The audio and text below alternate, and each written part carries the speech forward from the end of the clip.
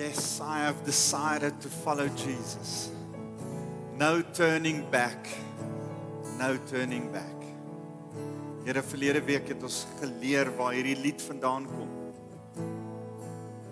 En hoe 'n man dit gesing het voordat sy kinders voor hom tereggestel is. En hy gesê het, still I will follow you. Nou hy aangehou het om hierdie lied te sing en gesien het hoe sy vrou tereggestel word. The cross before me. En toe hulle hom verder dreig dat hulle hom sal dood. Toe sê hy, though none go with me, still I will follow. En Here, met sy dood het die hele dorp wat hom tereggestel het wel tot bekering gekom en hierdie lied het hulle lied geword wat hulle bly sing het. Want die bloed van die martelare is die saad van die kerk. Hierdie mense het by Jesus Christus uitgekom as gevolg van 'n ou wat gesê het, I have decided to follow Jesus. No turning back. No turning back. En Here, vanoggend wil ons dit met ons hele hart kom sê. Here, ons wil dit kom proklameer, as ons dit uit ons hart uit kom sing, wil ons kom sing, Christ is enough for me. Vanoggend wil ek vir jou vra, daar waar jy staan, ervaar dat Christ is enough for me. Die Here sê, my genade is vir jou genoeg. As Paulus sê, daar was 'n doring in sy vlees wat hom pla, dan sê die Here vir hom, my genade is vir jou genoeg. Jesus Christus is ons genade. Christ is enough for me. Mag jy vanoggend besef dat sy genade groter is as jou probleem, dat sy genade groter is as jou sonde. Kom bely jou sonde voor hom en sien hoe sy genade jou sonde verwyder so ver as wat die ooste is van die weste. Sy genade is vanoggend vir jou groter as wat die siekte in jou liggaam is. Christ is enough for me. Glo dat ek jou sal aanraak, sê die Here. Glo dat ek jou kan genees. Glo dat ek bo elke probleem in jou lewe is. Kom aan, bid my. Ek ervaar dat die Here vir jou vanoggend net so iets van sy soewereiniteit wil wys. Hy is soewerein bo enigiets wat op die oomblik tussen jou en hom wil kom staan. Dankie Jesus dat U koning is.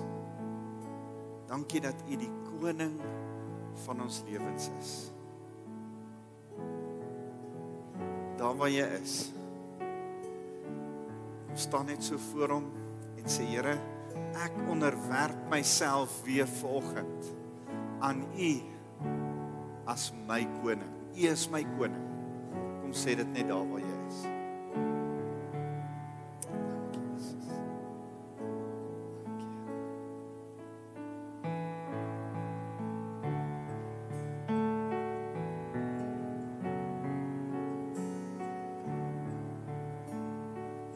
As jy hier staan met vrees, ek ervaar die Here sê, jy moet weet dat sy belofte was, my las is lig en my juk is sag.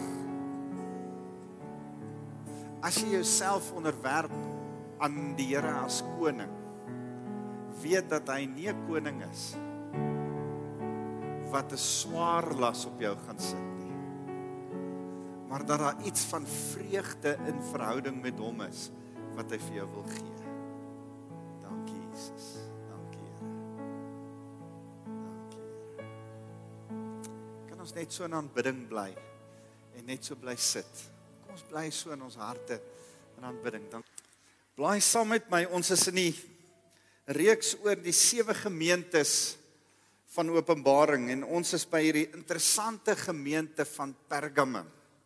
En hierdie interessante gemeente skryf Jesus hierdie brief voor En ek wil eers begin deur te lees. Skryf van die voorganger, die engel van die gemeente in Pergamum. Dis die leier van die gemeente in Pergamum.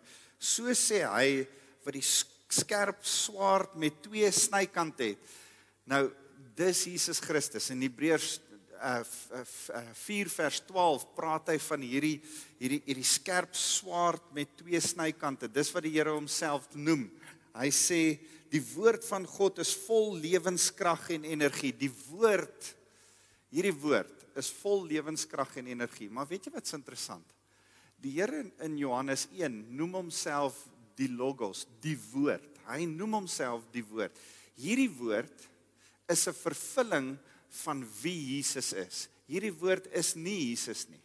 Dit is die vervulling, dit vertel die verhaal van wie hy is. Jesus sê, ek is die woord.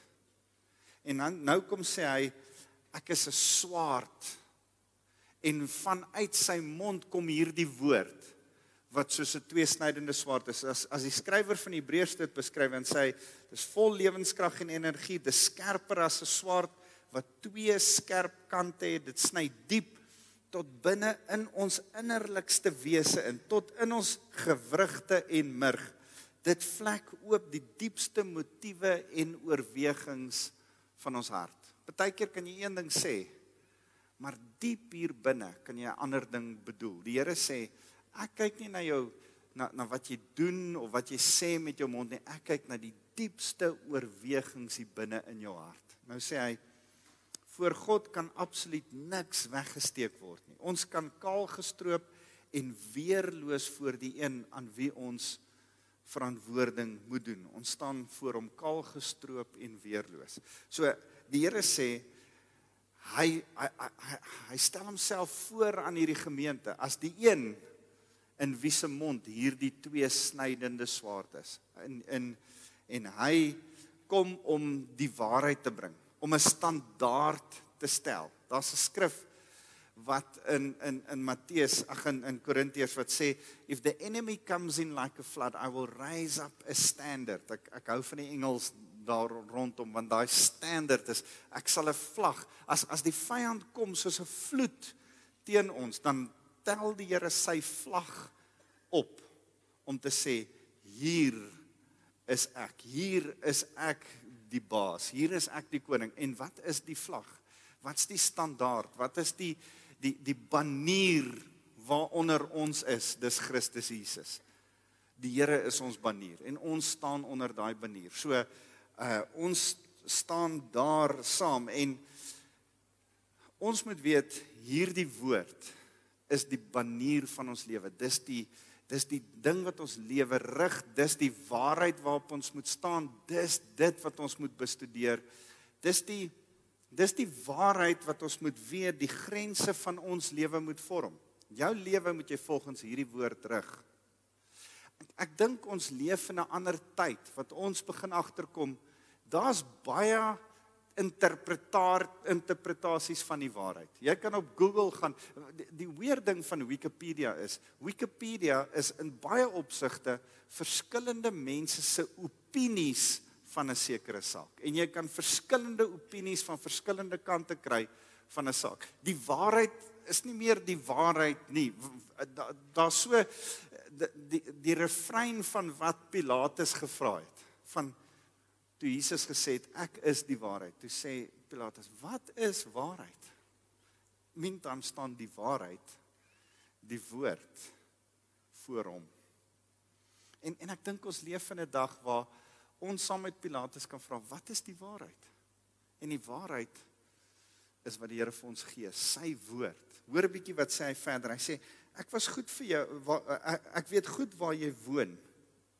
Ek weet waar jy bly.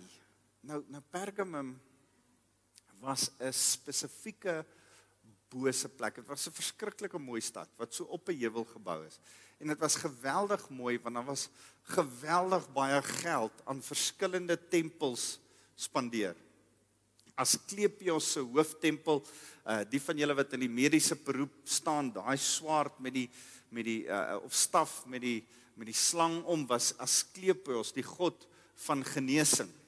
Want hy het 'n tempel daar gehad En dan as jy siek is, dan jy mag nie terminaal siek wees nie, jy moet net 'n bietjie siek wees, dan het jy daar gaan slaap op die grond en dan het slange oor jou beweeg en dan was dit 'n goddelike aanraking en sou jy tot genesing kom en het hulle dwelms gebruik en dan drome gehad en dan die priesters hulle drome vertel. So Asklepios se tempel was daar, Zeus se massiewe troon was daar en ek dink dis waarna ook hier verwys word verder. Daar was 3 tempels vir die keiser in daai tyd. Dit was 'n mooi plek, maar 'n besonderse bose plek. Daar was iets van hierdie tempelaanbidding wat so 'n donker atmosfeer in daai stad veroorsaak het. Nou sê hy, ek weet goed waar jy woon. Hy sê dit vir die kerk in Pergamum. Hy sê, ek weet julle woon in 'n terrible plek. Hy sê, ek weet goed waar julle woon, waar die troon van Satan is. Nou, ek dink die verwysing daarna is na hierdie Zeus altaar, hulle het gepraat van die troon van Zeus, sy so groot stoel waarvoor daar hierdie goue bul was, ons sal nou daarby 'n bronsbul was, en ons sal nou daarby kom. Hy sê, tog het jy loyaal aan my gebly, en nie die vertroue in my afgesweer nie, veral gedurende die tyd toe Antipas, my betroubare getuie daar by julle waar Satan woon, doodgemaak is. Nou ek wil vinnig stil staan by Antipas, en eintlik hier begin. Vir julle sê, Antipas was 'n interessante ou gewees. Hy was die eerste kerkleier. En as gevolg van sy gebede, en as gevolg daarvan dat hy die Here se stem gehoor het, en dat hy daar in daai stad rondbeweeg en gebid het, was daar 'n geestelike oorlogvoering wat begin plaasvind. Wie weet dat as gelowiges begin bid, dan begin ons die demoniese versteur.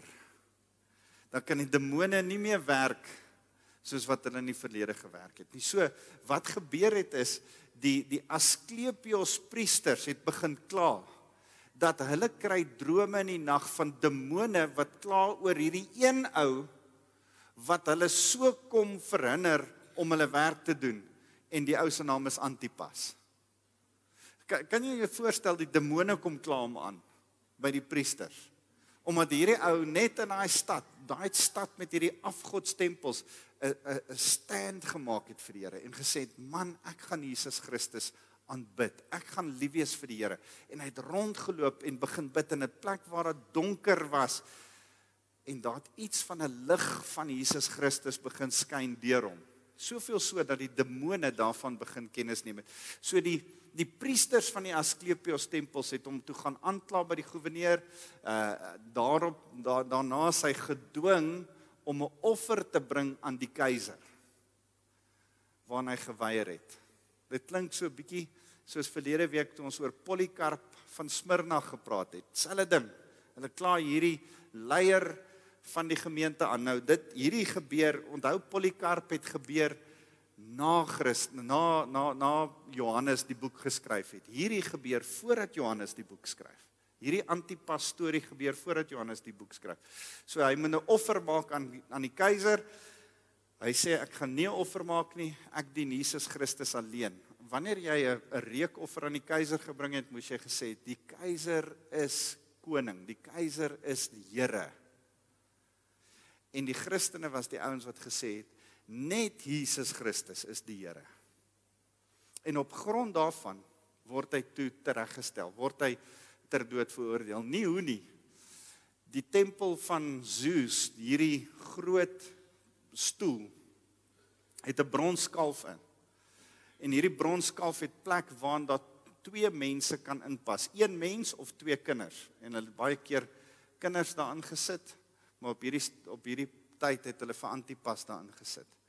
En dan het hulle 'n groot vuur onder hierdie bronsbul gemaak. My kinders het vanoggend vir my gesê, pa, kan nie oor hierdie goed in die kerk praat nie. En ek sê, nee, dis nodig dat ons oor hierdie goed in die kerk praat. Ek weet dis gruesome en dis erg, maar dis deel van ons geskiedenis, dis deel van ons wat ons in die kerk moet weet. Hulle het 'n vuur gemaak onder hierdie bronsbul, en hulle het jou so ingesit en vasgemaak, dat jou kop in die kop van die bronsbul was. En dan was daar deur die neusgate en die horings openinge, sodat die gebrande vleisreuk van die persoon wat binne dood braai in die bil, deur daai neusgate en horings uitgaan, en dat hulle geskreeu deur daai gate gehoor kan word. En dan het hulle gesê, die bil lewe, want hy maak 'n geluid. Hierdie ouens het 'n besonderse manier gehad om mense te martel. As jy aan die kruisiging dink, as jy aan hierdie goed dink, hierdie mense was wreed. Hulle was besonder wreed. Maar een ding wil ek hê jy moet hoor. Antipas het geweet hy gaan sterf. Hy het al kinders gesien offer word in hierdie bil. En hy het geweet dit is sy voorland. Nogtans het hy gesê, ek gaan nie die Here verloon nie. Ek gaan staan op my geloof. Ek gaan nie 'n kompromie vir my geloof maak nie. En vanoggend wil ek vir jou kom sê, ek en jy het sulke helde in die geloof, soos Polycarp, soos daai ou wat sy hele gesin voor hom sien sterf het, wat gesê het, I have decided to follow Jesus, daai liedjie geskryf het. Soos mense wat hulle geloof, hulle hele lewe kom neerlê vir hulle geloof.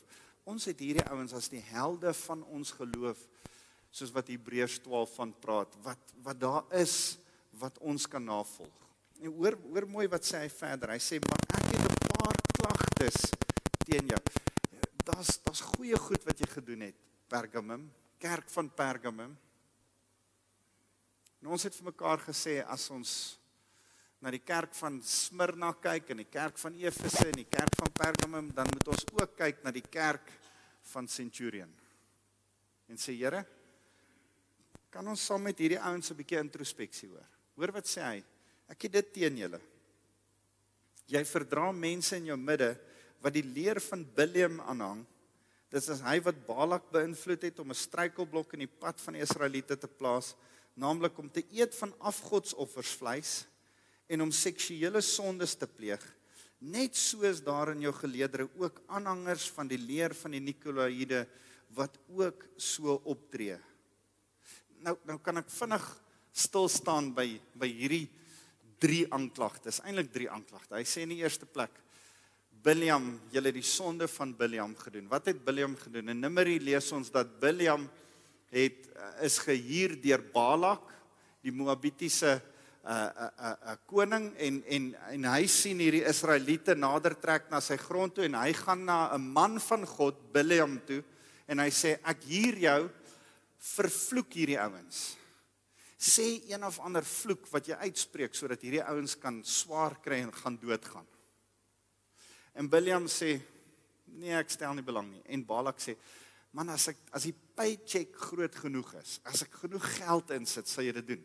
Bileam sê, deal, kom ons doen dit. En dis waar die donkie met Bileam praat. Daai hele storie van die donkie wat praat, waar die donkie hom probeer keer en sê, moenie dit doen nie. Jy's teen die wil van die Here. Die Here laat selfs 'n donkie praat om Bileam te keer. Bileam sien nog steeds die geld raak en hy gaan en hy staan en as hy sy hande uitsteek om die Israeliete te vervloek, dan gebeur daar iets bonatuurlik. Hy kan nie anders as om hulle te seën nie. Dit is eintlik so 'n mooi storie. Dan seën hy hulle. Dan sê word Balak baie kwaad. Dan sê hy, ek betaal jou om hulle te vervloek, dan seën jy hulle. En op die ou ende gaan dit oor Genesis 12 vers 1 tot 3. Niemand kan vloek wat God geseën het nie. Jy kan try, maar jy gaan dit nie reg kry nie. En hy probeer dit weer en hy probeer dit weer. Op die ou ende raak Balak so kwaad vir my. Hy sê, hoor, ek gaan jou nie betaal nie. En Bileam sê, ja, ek wil hê geld hê, maar Balak, ek het 'n ander plan. In steede daarvan dat ek hulle vervloek, laat hulle self vervloek. Laat hulle sonde doen. Stuur van jou slegte vrouens tussen hulle in. En wanneer daar seksuele losbandigheid plaasvind in die kamp, vervloek die ouens hulle self as gevolg van hulle sonde. En Balak doen dit, en dan breek 'n pes onder Israel uit. Wat so jammer is, want hulle vervloek hulle self as gevolg van sonde. Israel maak 'n kompromie as gevolg van sonde. Ons staan weer voor 'n tyd van Biljam en Balak. En as niemand wat hulle hande hoef uit te steek na die Christene van Suid-Afrika toe en hulle vervloek nie. Want daar's 'n seksuele losbandigheid wat onder ons as kerk is, of ons dit nou wil hoor of nie hoor nie. En jy kan dink ons is baie heilig en ons is baie oulik, maar in die kerk is daar 'n seksuele losbandigheid wat 'n vloek self, ons bring die vloek self op ons. Ja, ek kan nie verstaan hoe hierdie goed met my kan gebeur nie, ek dien aan die Here. Ja, maar jy's seksueel losbandig ook. Ek kan nie verstaan dat hierdie probleme in my verhoudings plaasvind nie.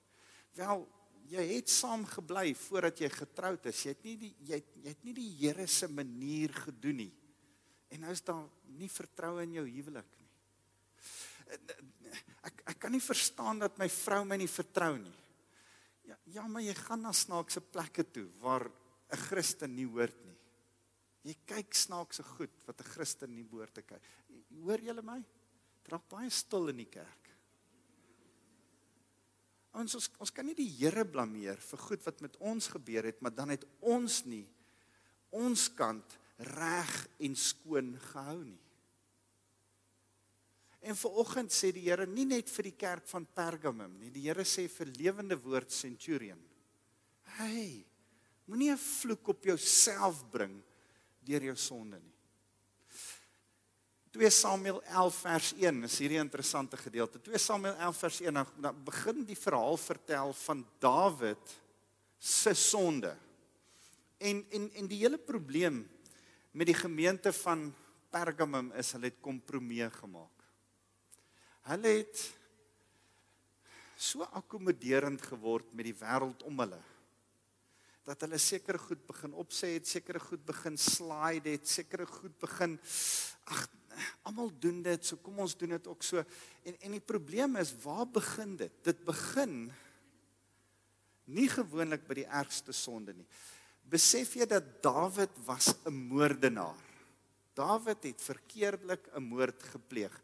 Op 'n stadium wou Dawid 'n man doodmaak omdat hy kwaad is, en gelukkig kom daai man se vrou Abigail en sy stop hom en sy sê, moet nie my man se naam is Nabal. Nabal beteken stupid.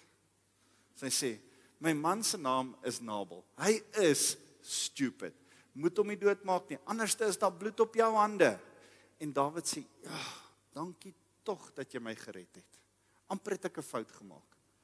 En toe Nabal die volgende dag aan 'n hartaanval doodgaan, toe sê Dawid, jy's hierdie gil is so slim, sal jy asseblief met my trou? Eintlik om haar te help, en om haar grond in die hande te kry. Dit is heeltemal 'n ander storie. Maar daar's iets van wat Dawid se hart openbaar, van hy wil eintlik nie hierdie ou doodgemaak het nie, hy het eintlik amper fout gemaak. Maar nou eindig hy op waar hy Uria doodmaak.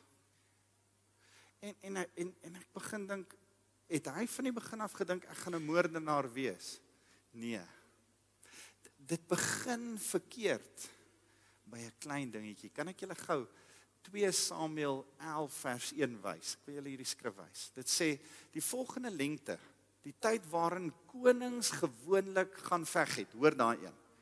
Want dit die tyd was wat konings oorlog gaan maak het Dawid, die koning, vir Joab en sy manskappe, asook die hele leer van Israel gestuur. Hulle het die Ammoniete gaan verslaan in Raba, en hulle daar gaan beleer. Dawid het in Jerusalem agtergebly. Verkeerde tyd, verkeerde plek. Dawid was op 'n plek waar hy nie veronderstel was om te wees nie. Waar moes Dawid gewees het? Hy's die koning. Wat het konings gedoen? Gaan veg. Waar sit hy? In Jerusalem. So dit het verkeerd begin. Dalk was hy nie lus nie. Dalk was hy lui. Dalk was hy overconfident en het gedink, man, Joab en die ouens kan dit alleen doen, ek hoef nie daar te wees nie. Hy was veronderstel om daar te wees. Partykeer is jy op die verkeerde tyd, op die verkeerde plek. En dis waar jou moeilikheid begin. Jy het nodig om vir die Here te sê, Here, help my, dat ek nie kompromie aangaan van die begin af nie, dat ek altyd op die regte tyd, op die regte plek is, dat ek nie hierdie ding mis nie. Want besef jy, in sy tyd in Jerusalem, terwyl sy manskappe oorlog hou, staan hy op die dak, in die tyd wat vrouens bad, op hulle dakke. Dis nie waar 'n koning moet wees. Dis soos om die verkeerde tydskrifte te lees. Dis soos om die verkeerde goed te kyk. Hy het vir moeilikheid gesoek, toe hy vir Batseba sien bad het. Verkeerde tyd, verkeerde plek. Hy sit sy voet al hoe dieper in die moeilikheid. Toe sê hy, sy is mooi. Sy probleem was, hy het 'n rukkie te lank bly kyk. Volgende moeilikheid. Toe besluit hy om haar te laat kom vir 'n kuier. Volgende, kan julle sien, hy gaan al hoe dieper en dieper en enige tyd nou, Dawid, stop, dit sal 'n goeie tyd wees om te stop. Maar hy stop nie. Hy gaan al hoe dieper en dieper en dieper in die moeilikheid. En weet jy wat? Jy sit daar en ons dink, Dawid, hoe kon jy dit doen? Want jy hoef nie nou rond te kyk of vir enigiemand anders te kyk of 'n elmboog in jou man se ribbes in, maar enige iemand van ons was al daar. Waar ons onsself so 'n bietjie dieper in die moeilikheid en bietjie dieper in die moeilikheid en bietjie dieper in die moeilikheid, en voordat jy weet, is sy swanger, Batseba is swanger. Hy laat vir Uria van die slagveld afkom, hy sê, slaap saam met jou vrou. Uria is so eerlik en noble, hy sê, nee, ek gaan nie by my vrou slaap as die manne veg nie, ek sal eerder by die wagte slaap.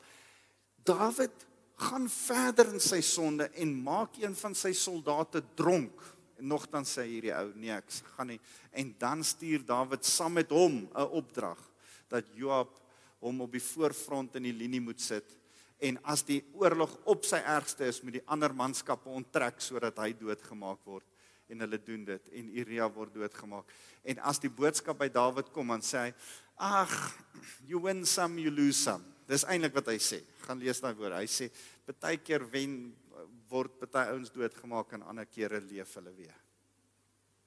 Daar's geen berou in sy hart nie, en dan kom Nathan by hom, en Nathan sê, daar was 'n ou met 'n skapie. Ken julle daai storie? Dis ou met 'n skapie. En sy enigste skapie het hy in sy huis groot gemaak. En dan kom die landheer en hy kry gaste en hy vat nie een van sy duisende skape nie, hy vat hierdie ou se skapie en slag hom. En Dawid sê, daai ou moet doodgemaak word, en Nathan sê, jy is daai ou. As ons saam met die gemeente van Pergamum na ons kyk, na ons self kyk vanoggend, maak ons kompromie met die Here oor die heiligheid van ons lewe. Die ander ding wat hy oor waarsku is, oor afgodsoffer vleis eet, of jy afgode aanbid. Nou sê ons, dankie tog, hier is nie 'n tempel van Zeus nie. Weet jy wat was interessant? Daai tempel van Zeus, daai spesifieke altaar van Zeus, is so 'n groot ding aan die kant met sulke trappe op. Hulle het dit afgebreek en net so Berlyn toe gevat. En in 1930, hoor mooi, in 1930 het hulle die troon van Satan, waarvan daar in Openbaring hier gepraat word, herbou in Berlyn. En as jy enige iets van die geskiedenis weet, kan jy weet, van daar af, 3 jaar later, het Hitler aan bewind gekom. En Hitler het besluit om 'n replika van dit wat in Berlyn staan, die troon van Satan, vir hom in Nuremberg te bou. Presies so 'n troon. En daar waar die bronsbul was, waarin Antipas geoffer was daar 'n podium met mikrofone waar Hitler gestaan het en gepreek het en Sieg Heil geskree het. En 'n hele crowd opgesweep het om hom soos 'n god te aanbid. Die troon van Satan. Onthou, Satan is nie alomteenwoordig nie. Satan kan net op een plek op een tyd wees. En dit lyk vanuit hierdie skrif uit asof Satan in Pergamum gebly het en sy hele veldtog teen Christene vanuit Pergamum gevoer het. En ek dink in die tyd van die Tweede Wêreldoorlog was sy woning in Berlyn. En as jy die dood van 6 miljoen Jode in gedagte hou en alles wat daar rondom gebeur het, dan besef jy, hier was iets boos wat in hierdie tempelaanbidding aangaan. Hierdie afgodsgoed was iets wat ons nie altyd verstaan nie. En miskien kan ons sê, nee, maar ons bly gelukkig nie in Pergamum nie, ons bly in Centurion, daar's nie afgode nie.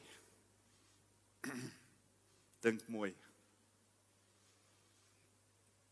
Ek luister so 'n mooi ding wat 'n jong Amerikaanse prediker preek oor en man, ek wens julle kan dit sien, maar hy's besig om te beskryf van hoe ons Sondag kerk toe kom, heel bedees, heel rustig, party kom laat hier aan, party sit hier, ander slaap so 'n bietjie, daar's nie altyd baie entoesiasme nie, maar wag vir Saterdag.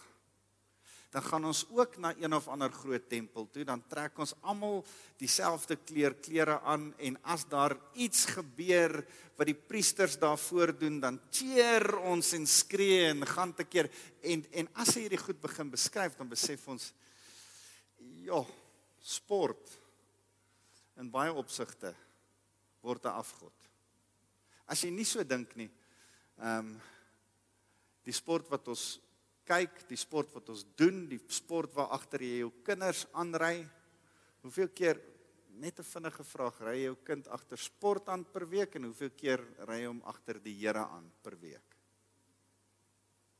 Dit raak stil.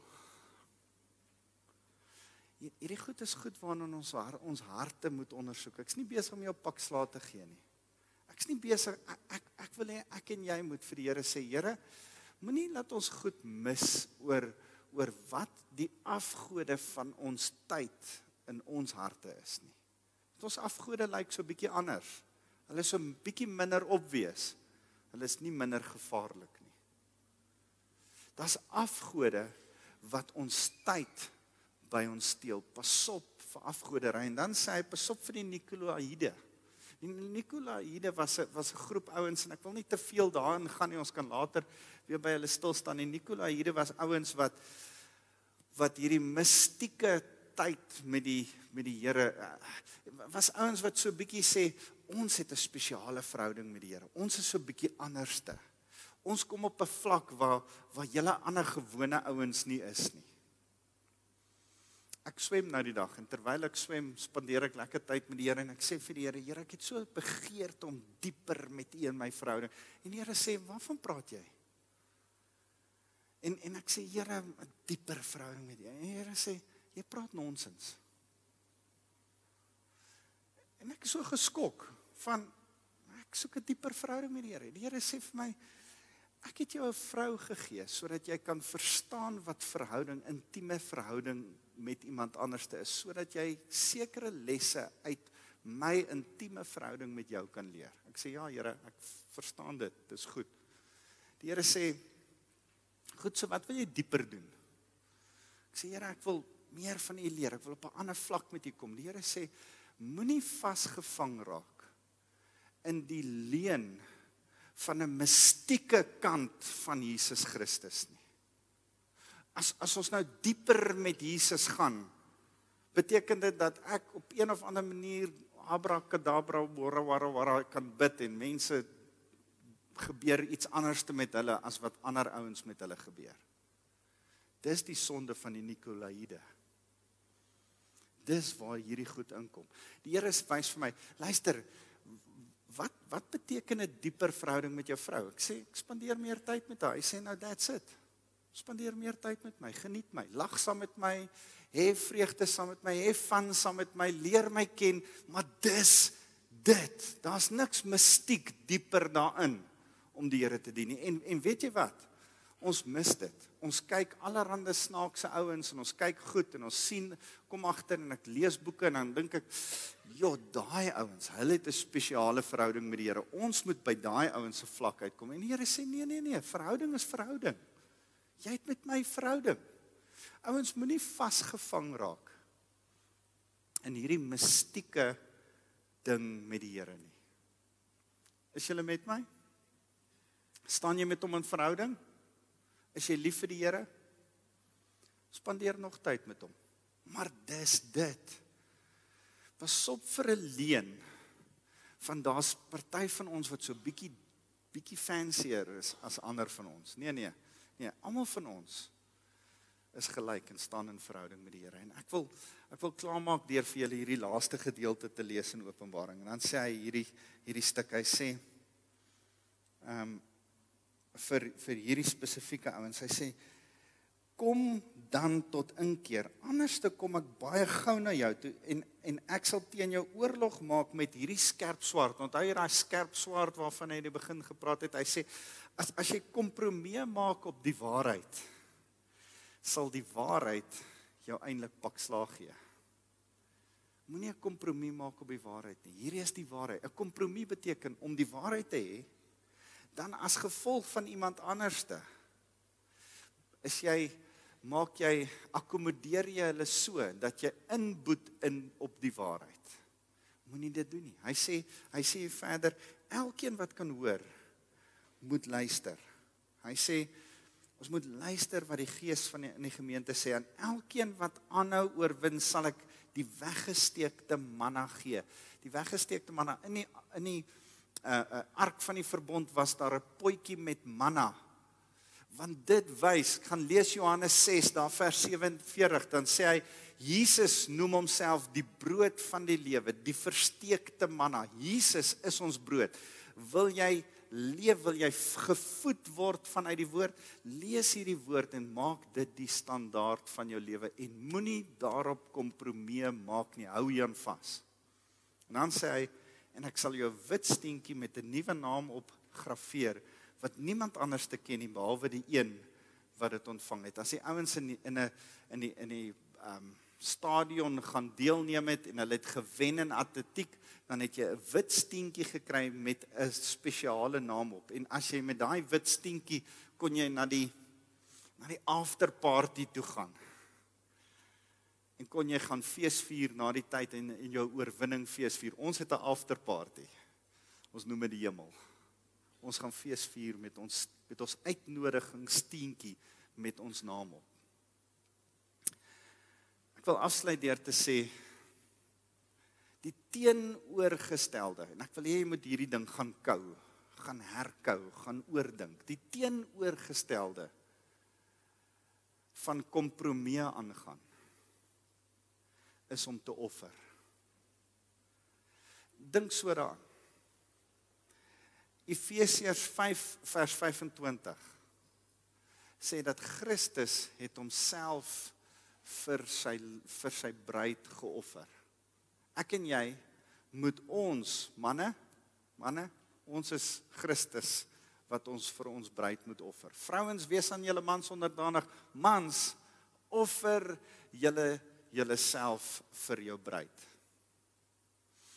Ek staan en dink hierdie hele week, dink ek oor hierdie ding van kompromie, en ek sê, wanneer kan ons 'n kompromie aangaan? En ek dink, in die huwelik kan ons baie keer kompromie aangaan. As ons twee lekker harde koppe is met mekaar, en ons het 'n goeie fight, dan is dit baie keer goed om kompromie aan te gaan, en die Here wys my, nee, dis nie wat moet gebeur nie.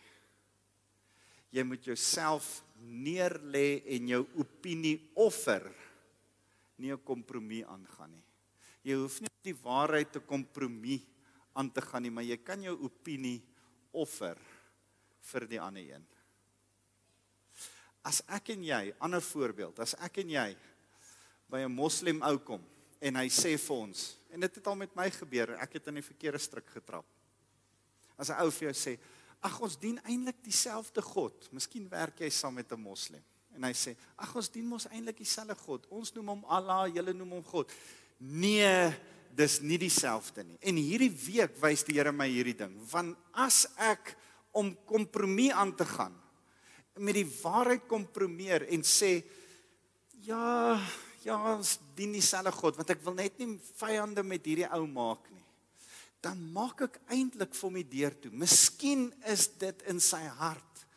As hy vir jou sê, Allah en God is dieselfde ding, en jy sê, ja, dan dink hy, ag deksels, dan sit jy maar net in dieselfde bootjie as ek. As jy dalk sê, nee, dit is nie. Ek dien die God van liefde. Jesus Christus lyk heeltemal anderste as Allah. Kan hy dalk vir jou kwaad wees? Maar ergens gaan daar dalk 'n stuk hoop wees. Van prys die Here, Jesus is nie Allah nie. Hoor julle, dat ons moet staan op wat ons glo. En nie 'n kompromie aangaan nie. Kom ons sluit ons oë. Jaco, julle kan gerus vorentoe kom.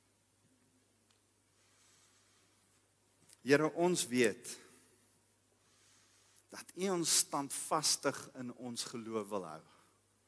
En Here, vanoggend wil ons vir U kom jammer sê oor elke stuk kompromie wat ons al aangegaan het, om nie ander mense seer te maak nie, om nie vere te roer nie, om nie snaaks te wees. Here, ons wil baie keer net graag so polities korrek wees, dat ons die waarheid baie keer laat inboet. En Here, dankie dat ons nie op ons opinies vas te hoef staan nie. Het is nie ons opinies wat die waarheid is nie, die waarheid is die waarheid. Daar is ononderhandelbare waarheid in die skrif, en dis dat U ons verlosser en koning is. Here, daaroor wil ons saam met Antipas, saam met Polycarp, saam met mense wat hulle lewe kom gee het vir hierdie waarheid, kom staan en sê, ek sal nie buig nie.